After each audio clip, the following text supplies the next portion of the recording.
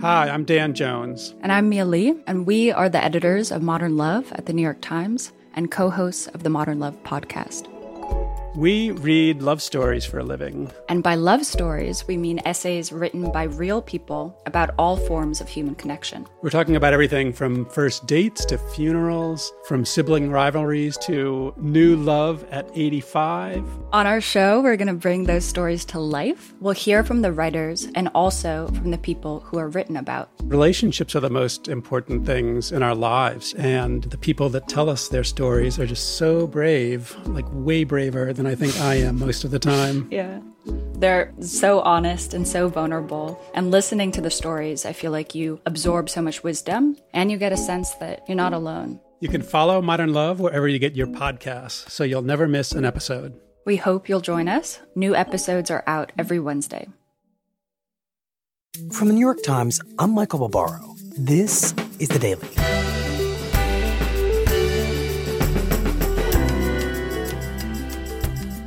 Today, 2 weeks ago, the biggest story in the country was the Democratic presidential primary. Now, with the coronavirus, it's been largely forgotten. Alex Burns on what happened when those two stories collided. It's Monday, March 23rd.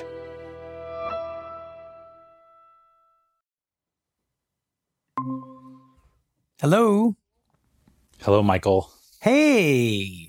It's always nice to be heralded by a bing, you know? Is that not your usual entrance into calls and rooms? Usually it's trumpets. Yeah. I feel like every day, pretty much for 2 weeks, we would talk on the show, and then poof, we have this unplanned hiatus and you go away. And so I kind of miss you a little bit. It's a particularly painful kind of social isolation, for me at least.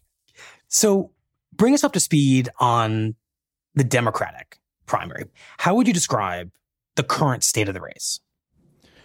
Well, it's pretty close to over at this point. Joe Biden has emerged as the overwhelming favorite to be the Democratic nominee, clearly has a support from the majority of the party, wide lead in the delegate count. And Bernie Sanders has not conceded the race, but he's acknowledged that he is sort of reassessing his campaign, and that's often the first stage in the process of winding things down. So in effect, it feels like what you just described is more or less where we were a couple of weeks ago. But with the benefit of some hindsight and some reporting on your part, I wonder if you could tell us how exactly that happened, because I don't think we've properly accounted for the whiplash and the speed with which the Sanders campaign came kind of crashing down. No, I don't think we have. And I think really you have to rewind the tape almost exactly a month ago to what was the high point. And now I'm delighted to bring you some pretty good news. I think all of you know we won the popular vote in Iowa. We won the New Hampshire primary. And according to 3 networks in the AP, we have now won the Nevada caucus. He wins the Nevada caucuses, and he wins them by just an enormous margin. He crushes Joe Biden, Elizabeth Warren, Pete Buttigieg. He wins young voters, he wins older voters, he wins folks who have participated in caucuses in the past and people who are participating for the first time. It's in Nevada where we see him go from winning, about a quarter of the vote to winning nearly half the vote. No campaign has a grassroots movement like we do, which is another reason why we're going to win this election.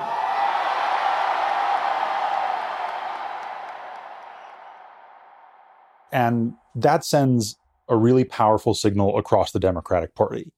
And what is that signal?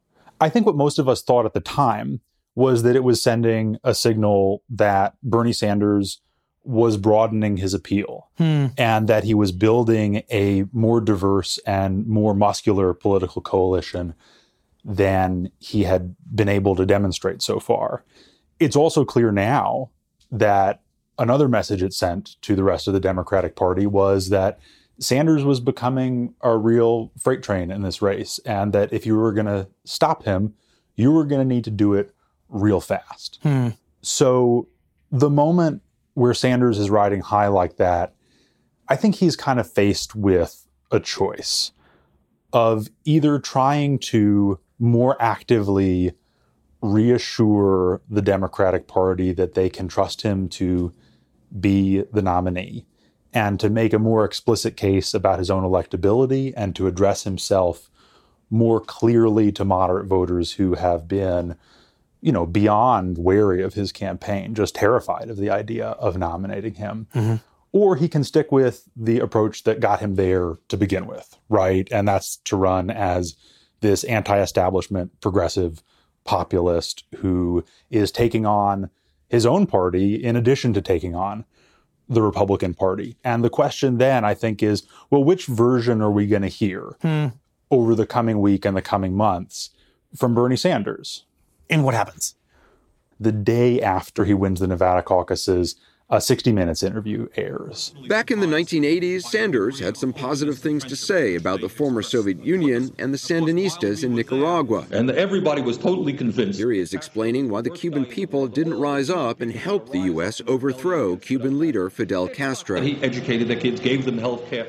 The piece of it that really pops out to a lot of Democrats is when Anderson Cooper asks Bernie Sanders about his past praise for the Castro regime in Cuba. We're very opposed to the authoritarian nature of Cuba. But, it's unfair to simply say everything is bad. When Fidel Castro came into office, you know what he did? He had a massive literacy program. Is that a bad thing? Even though Fidel Castro... And it just sends a shockwave through Democrats. Bernie Sanders has the lead in total votes and delegates, but it's comments he made Sunday night on 60 Minutes that are causing fresh panic for some Democrats. It's absolutely inconceivable that any American as old as him, knowing everything we know about Fidel Castro and the people that he's murdered over the years, that anybody could support him in any way. The blowback is emblematic of broader uncertainty about how nominating a self-described democratic socialist could impact Democrats' chances in the general election. I like Bernie. How do you feel about him praising the Soviet Union and Fidel Castro? Yeah, I don't like that part. So to hear that from Sanders and to hear him essentially be unapologetic about it, I think was a real sign to people that, if you thought this guy was going to start moving to the middle now, that is not happening. His response infuriated Democratic lawmakers from South Florida, a key swing state where public support for the Castro regime is a non-starter. More specifically, and in a more localized, but really no less important way, this is terrifying to Democrats in Florida. Freshman Congresswoman Debbie Mucarsel-Powell, she called Sanders' comment, quote, absolutely unacceptable. He made more than a mistake. It's what he believes. And it's unacceptable to our community. And Congresswoman Donna Shalala, who suggested that Sanders talk to her constituents before, quote, singing the praises of a murderous tyrant, unquote. You see just a unified, almost unified, wall of criticism of Sanders coming from Democrats in that state, saying you are imperiling the general election in one of the biggest swing states on the map. After the 60 Minutes interview, you then start to hear prominent national Democrats say something that many of them haven't said so far, which is, we just can't nominate this guy. Let me thank all of you for joining us here this morning.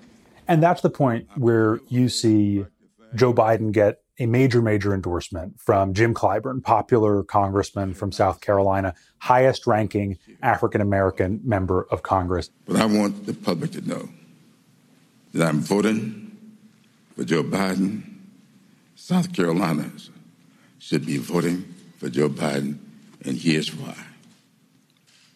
I know Joe. We know Joe. But most importantly, Joe knows us. That's right. That's important. So we head into the South Carolina primary, which Joe Biden was always favored to win. NBC News is now projecting that former Vice President Joe Biden has won a decisive victory in the South Carolina Democratic primary. And he wins it by 30 points. and he has done so by a substantial margin, potentially changing the dynamics of a race dominated so far by Vermont Senator Bernie Sanders. That is beyond what even the Biden campaign was expecting. Biden just coalesces the overwhelming majority of Democrats who are not for Bernie Sanders behind his campaign. And so why in that moment did we not see Biden's win in South Carolina, which, as you just said, was kind of mathematically quite significant, as the beginning of a turning point kind of comeback? So on the night of South Carolina, we can look at Biden's 30-point margin and say, wow, that was impressive. And this guy is clearly more resilient than even some of his supporters, even some of his inner circle believed he was. Mm-hmm. What we didn't know is that the next day... So tonight, I am making the difficult decision to suspend my campaign for the presidency. Pete Buttigieg would drop out of the race. And then on Monday morning, Amy Klobuchar would drop out of the race. Today, I am ending my campaign and endorsing Joe Biden for president. And by the end of Monday... That I'm delighted to endorse and support Joe Biden for president. Both of them would endorse Joe Biden. I will be casting my ballot for Joe Biden. And by the way, so would Beto O'Rourke, who dropped out of the race a couple months earlier. Right. We saw a transformation of voters' preferences within this field at a speed that I don't think it's an overstatement to call it totally unprecedented. I want to understand this phenomenon. Let me just begin with those endorsements that you just described. Why did Buttigieg, did Klobuchar drop out and endorse him so quickly? What's your understanding now of how that happened? There are a couple things going on here.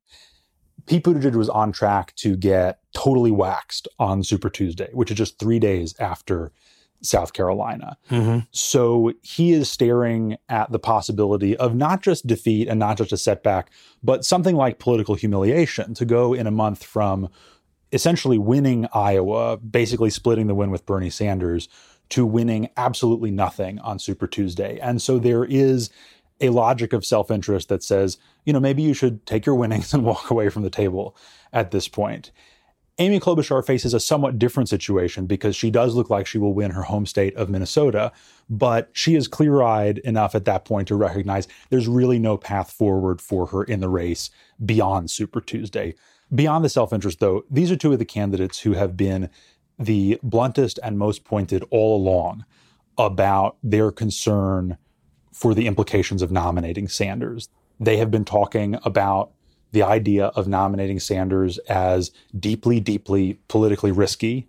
And there are people who can do the math for themselves and see that after Nevada and South Carolina, there are really only two candidates in this race who are putting up big numbers on the national level in the way that it would take to go the distance. And between those two candidates, there's no question about whether they're closer to Biden or Sanders. Okay, so at this point, post-South Carolina and post-Super Tuesday, Biden is the frontrunner. But there's a ton of primaries and delegates left, and still, theoretically, time for a Sanders comeback, right?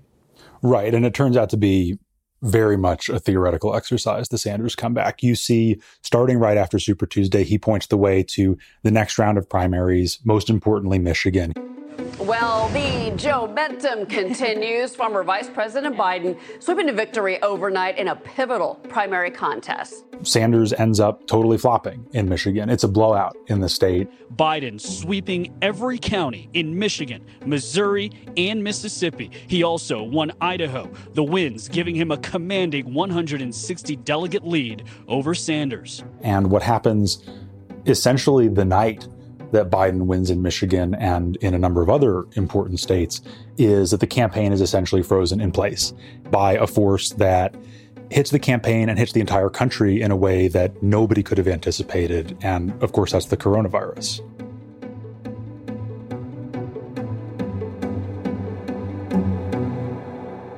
We'll be right back.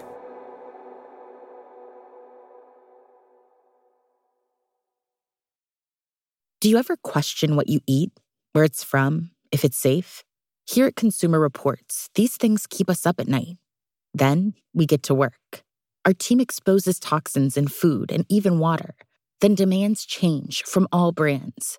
It's only fair that you know what's on your plate, because food should fuel us, not make us sick. And if we are what we eat, it better be good. Learn more at consumerreports.org/myfood. Alex, how exactly does the coronavirus epidemic eventually becomes a pandemic? How does that hurt Sanders and help Biden? That's not entirely intuitive to me. Well, what it does is it essentially ends the active portion of the campaign. On the night of the March 10th primaries, both of them are supposed to hold election night events where they address a roaring crowd of supporters. Both of those events get canceled. There have been no campaign rallies since then. Bernie Sanders cannot hit the road and gather tens of thousands of people in stadiums and deliver a forceful plea to the Democratic Party to not go ahead and nominate Joe Biden. The window to make that argument has essentially closed. What's also going on is that the terms of debate go from being about ideological differences and policy differences to the reality of a terrifying national crisis. And what we see consistently in public polling for months and in exit polls taken around the March primaries is that on the question of which candidate you trust to handle a major crisis, Joe Biden is overwhelmingly favored, not just over Bernie Sanders, but over every alternative that Democratic voters had in the race. So in a sense, the coronavirus doesn't just freeze the campaign and freeze Joe Biden's advantages electorally, it amplifies them because many Democratic voters see him as a crisis-style leader.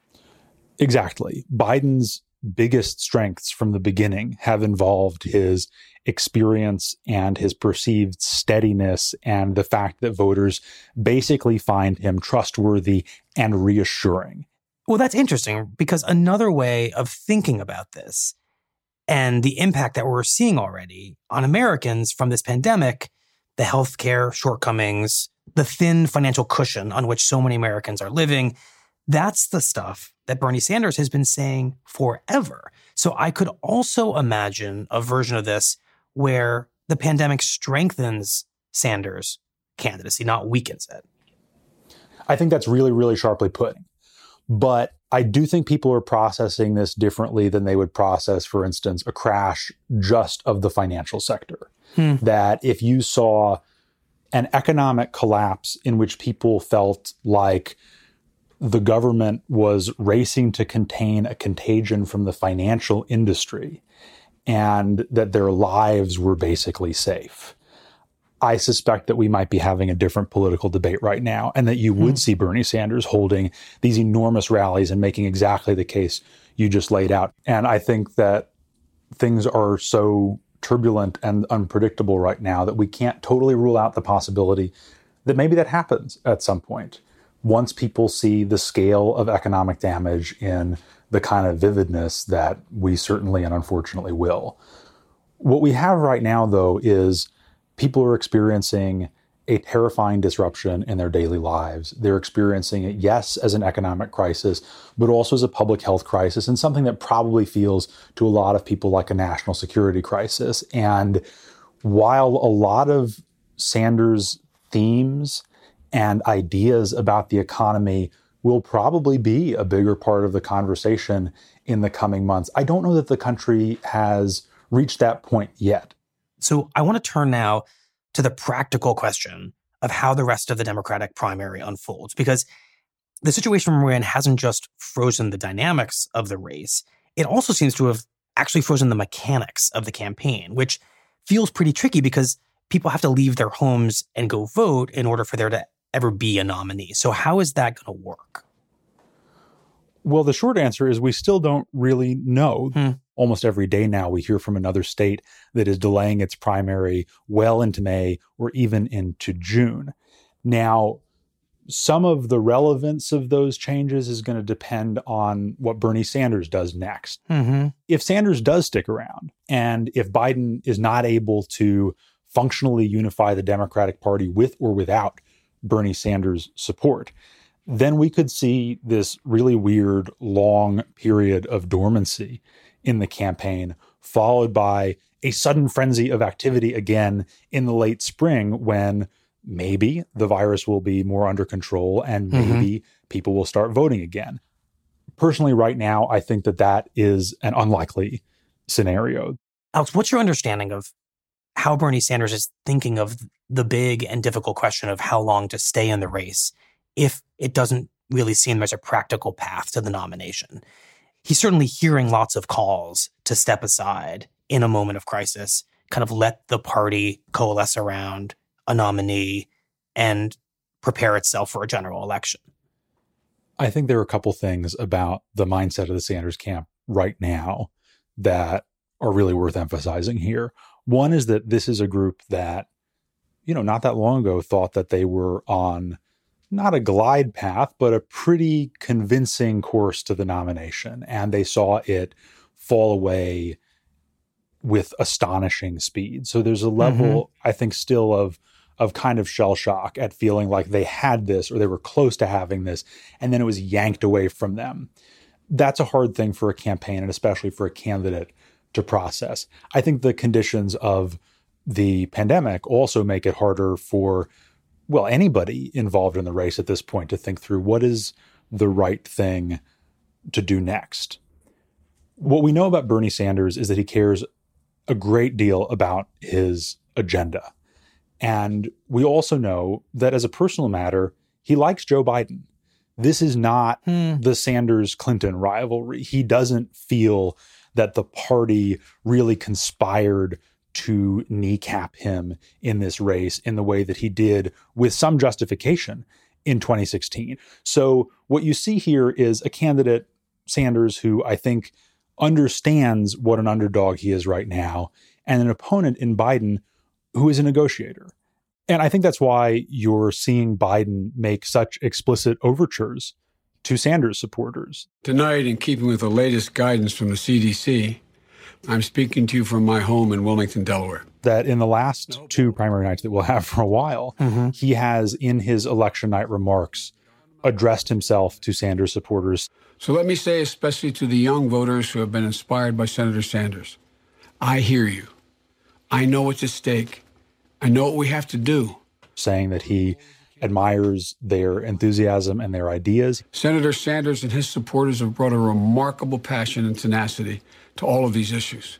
And together they have shifted the fundamental conversation in this country. He gave them credit for having fundamentally changed the framework of American politics. And he specifically, addressing young people, said, Senator Sanders and I may disagree on tactics, but we share a common vision for the need to provide affordable health care for all Americans, reduce income inequity that has risen so drastically, to tackling the existential threat of our time, climate change. He understands the gravity of the challenges that they feel in their lives. When Biden takes those steps, it's a clear signal that he's trying to show Bernie Sanders that he has respect for the movement that he's built. We have to step up and care for one another. Thank you all. Thank you all for listening. Finally, Alex, if Joe Biden is becoming a kind of de facto nominee over the next few weeks during this dormancy in the campaign, and if it starts to feel like a general election is getting underway between Biden and President Trump, I wonder what this really unique set of circumstances, which has meant so much for the Democratic primary, is going to mean for Biden's potential challenger, the sitting president, Donald Trump.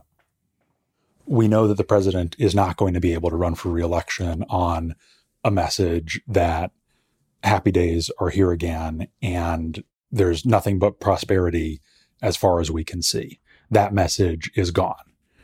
What we don't know is what kind of story he will be able to tell about managing this crisis. We just don't know what the conditions on the ground are going to be like in a couple of months, let alone in the general election. When this crisis hit, Joe Biden had a pretty solid advantage over the president in general election polls.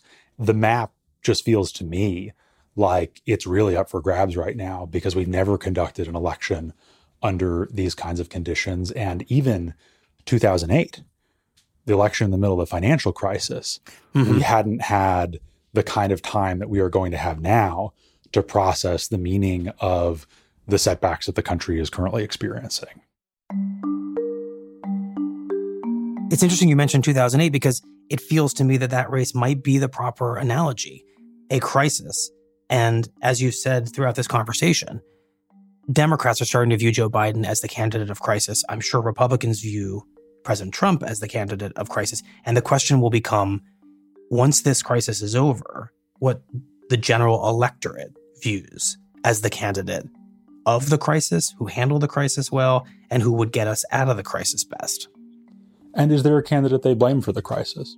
If people ultimately see the president as having let them down in this, that feels awfully hard to escape. As it is, we can't say that that's how the country is going to feel, but we can say that he was an unpopular president on the day this crisis started, and that it's certainly not, based on what we know now, changing that picture in his favor.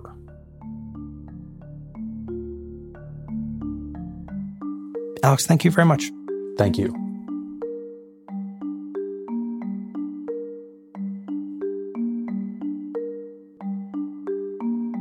We'll be right back.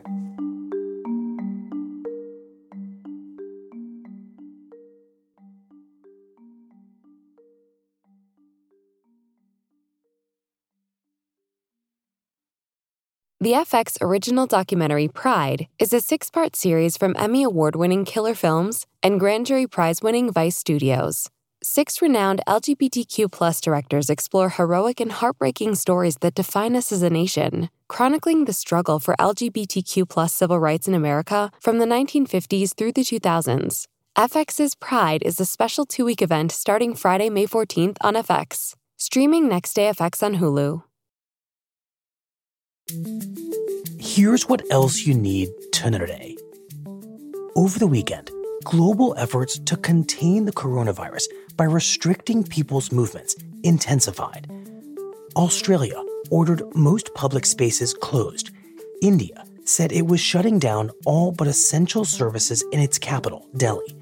Germany limited gatherings to no more than 2 people.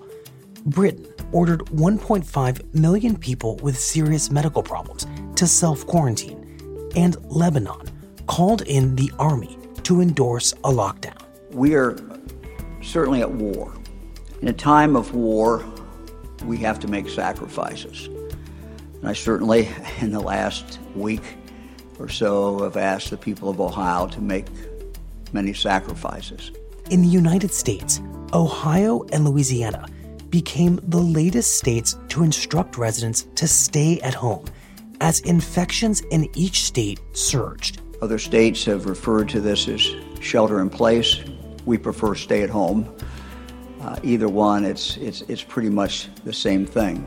In Washington, negotiations over a $2 trillion stimulus package designed to protect businesses and workers hurt by the pandemic reached an impasse in the Senate. The proposal that Leader McConnell from the Republican side has put forth is absolutely, totally worried about Wall Street at this time. I'm worried about the people in little rural West Virginia and all over Main Street. That's the people we're worried about. On Sunday, Senate Democrats blocked the stimulus bill, saying it favors big business and does not contain enough protections for workers by allowing companies to fire workers even after receiving federal bailouts. And Wall Street's going to do just fine. It's always rebounded real well. They've always come back strong. Several Senate Republicans failed to cast votes because they are self-quarantining over fears that they may have been exposed to the coronavirus. And at least one senator, Republican Rand Paul of Kentucky, has now tested positive for the virus. The Times is providing free access to our most important updates on the pandemic. To read it, go to nytimes.com/coronavirus.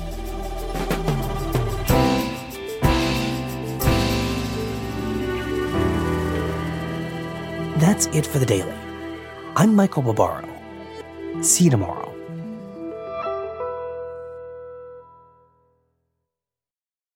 With no fees or minimums on checking and savings accounts, and an app that lets you bank anytime, anywhere, choosing Capital One is like the easiest decision in the history of decisions. That's banking reimagined. What's in your wallet? Terms apply. Capital One N.A. member FDIC.